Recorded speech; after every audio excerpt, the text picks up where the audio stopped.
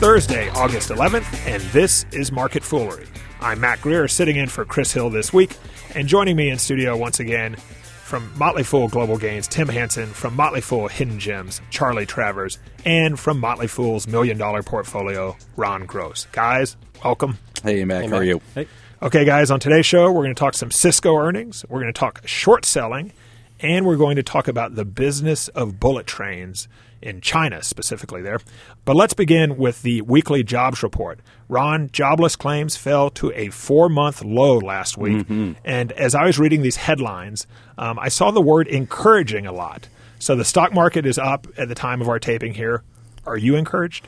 I hate to be a downer here. Oh, come on, Ron. No, I'm actually not encouraged. I view them as somewhat meaningless. They really tell us nothing about hiring. These are just the amount of people who have applied for unemployment. So we don't know if people are getting hired and going back to work.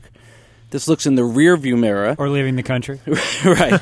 This is a report that looks in the rearview mirror based on what we know about the economy and the stock market sell-off now. I don't think companies are going to be so in a hurry to put people back to work. So I am actually not encouraged. Okay, so looking ahead, what's one number that you're looking at to gauge the health of the market or the economy? I would like to see hiring pick up. The monthly jobs report, which we've been talking about lately, has not been looking that great, and unemployment's still over 9%, which has been a lingering problem. As you drill down into the numbers, private sector hiring has been carrying the weight while the public sector has been kind of sliding for 3 years now. And, you know, to Ron's point about the volatility in the markets maybe discouraging private companies from hiring people, I think that's something we're going to have to watch in the next few releases out of the BLS. Yeah, definitely unemployment. If people don't have jobs, really nothing else is sustainable. I will be definitely looking at the GDP numbers, the biggest kind of gauge of whether we're going to fall back into a recession or not. And that emotional kind of thing that takes over if we start to see negative growth will feed on itself, and it'll be this kind of spiraling kind of thing, and that would be bad. Shares of Cisco were up on Thursday after the company reported better than expected earnings. Better than expected, but Charlie, a 36% decline in net income. A lot of that was due to charges related to job cuts, but revenues were up, and they cited strong demand in China and strong demand for new products. So what do you make of the numbers? It's a mixed bag in Cisco. The stock's up 16% today on revenue increase of 8%, but like you said, the profits are down. They are laying off 6,500 employees in an attempt to save $1 billion on their expense line. And there are bulls who say at 12 times earnings, Cisco is cheap. I'm not quite sure I agree with them. This is a company that spent $10 billion on acquisitions over the last 5 years, essentially to run in place. They're not making any more money today than they were in 2007. And I view that as a red flag for the company's prospects in the future. Yeah, I think I agree with what Charlie said. I think they lost their way for quite some time. They've been making some moves, some restructuring moves now to kind of bring that back. We'll see if it's enough. They definitely have some problems in their switching business. There's kind of a price war going on, and that they're going to struggle with that. So they're doing kind of, at least now, everything they can do in terms of cost cutting. But you can't cost cut your way out of this forever. Tim, we've talked about companies, a lot of companies citing the potential of China. This could be huge, Mac. This could be huge. You heard it here first, folks. We're hearing that theme a lot. How big of a market for Cisco is China? I mean, China's a big market for every industry. The question at the end of the day for multinationals or foreign companies looking to get into China is just how much market share can they get. The Chinese government has, if not explicitly said, at least strongly implied, they prefer a lot of the business domestically to go to Chinese companies or Chinese companies who have partnered with multinationals like Cisco or like a John Deere. So at the end of the day, yeah, the market size is huge, but I think the addressable market size for a lot of foreign companies looking to get into China is much smaller, but hard to pin down. And staying on the topic of China, we're going to talk about bullet trains in China.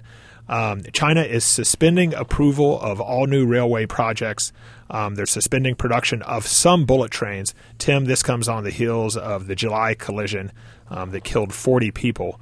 What's the story here? Well, this is sort of wild that this is all happening now. So, the background here is that the Chinese railway minister, the head of the railway ministry, was basically removed from office a few months ago for criminal corruption charges. surrounding bribery. Obviously, China has been spending huge amounts building out its high-speed rail infrastructure since 2003, and this guy was sort of the father of that movement. So he goes down for bribery, allegedly, related to all these projects not being, awarded to the right bidder. Potentially there was embezzlement, things not being constructed in the right way, and yet the government takes him out, but then forges ahead with launching the Beijing-Shanghai high-speed rail line. They don't review any of the existing things that are happening. Then they have this big accident, which reportedly had at least something to do with the train malfunction. And now this is a huge problem in China with people already sort of angry about the level of corruption in the country. It's just one more thing to point to.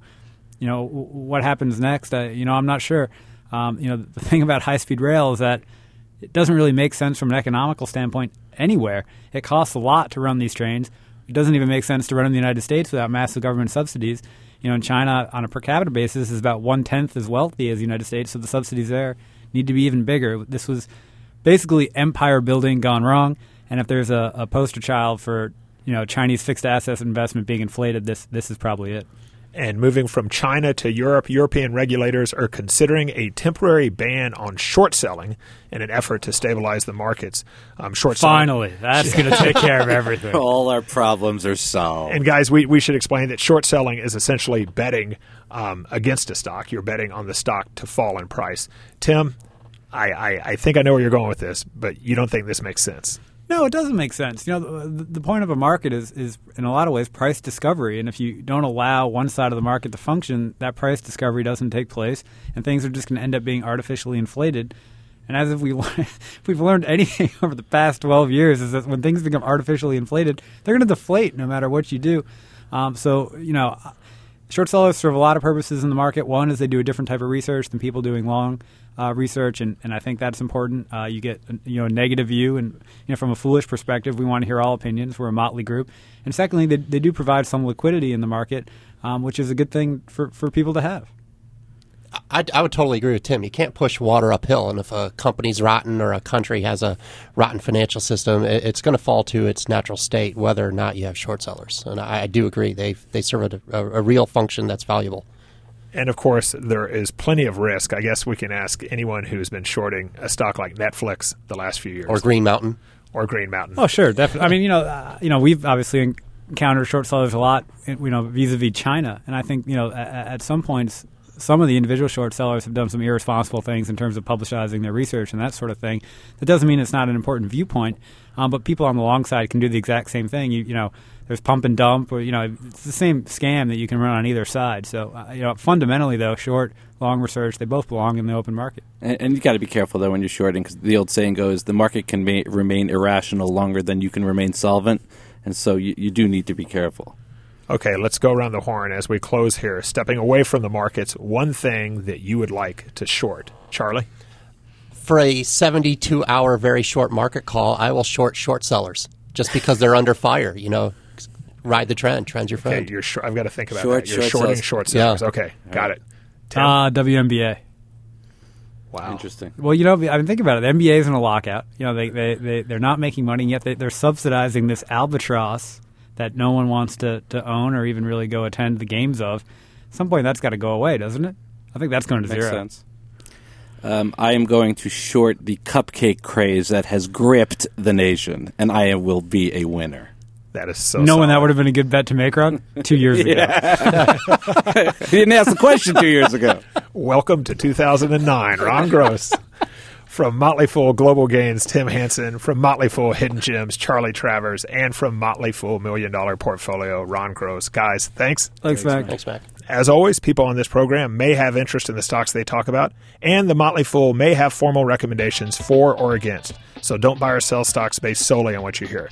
That's it for this edition of Market Foolery. On Friday, you can catch our live chat beginning at noon on Fool.com, the Motley Fool website. We'll have live audio as well. Again, that's noon at Fool.com. And you can catch our weekly show, Motley Fool Money, beginning Friday around 6 p.m. Just go to motleyfoolmoney.com or on iTunes. I'm Matt Greer. We'll see you next time.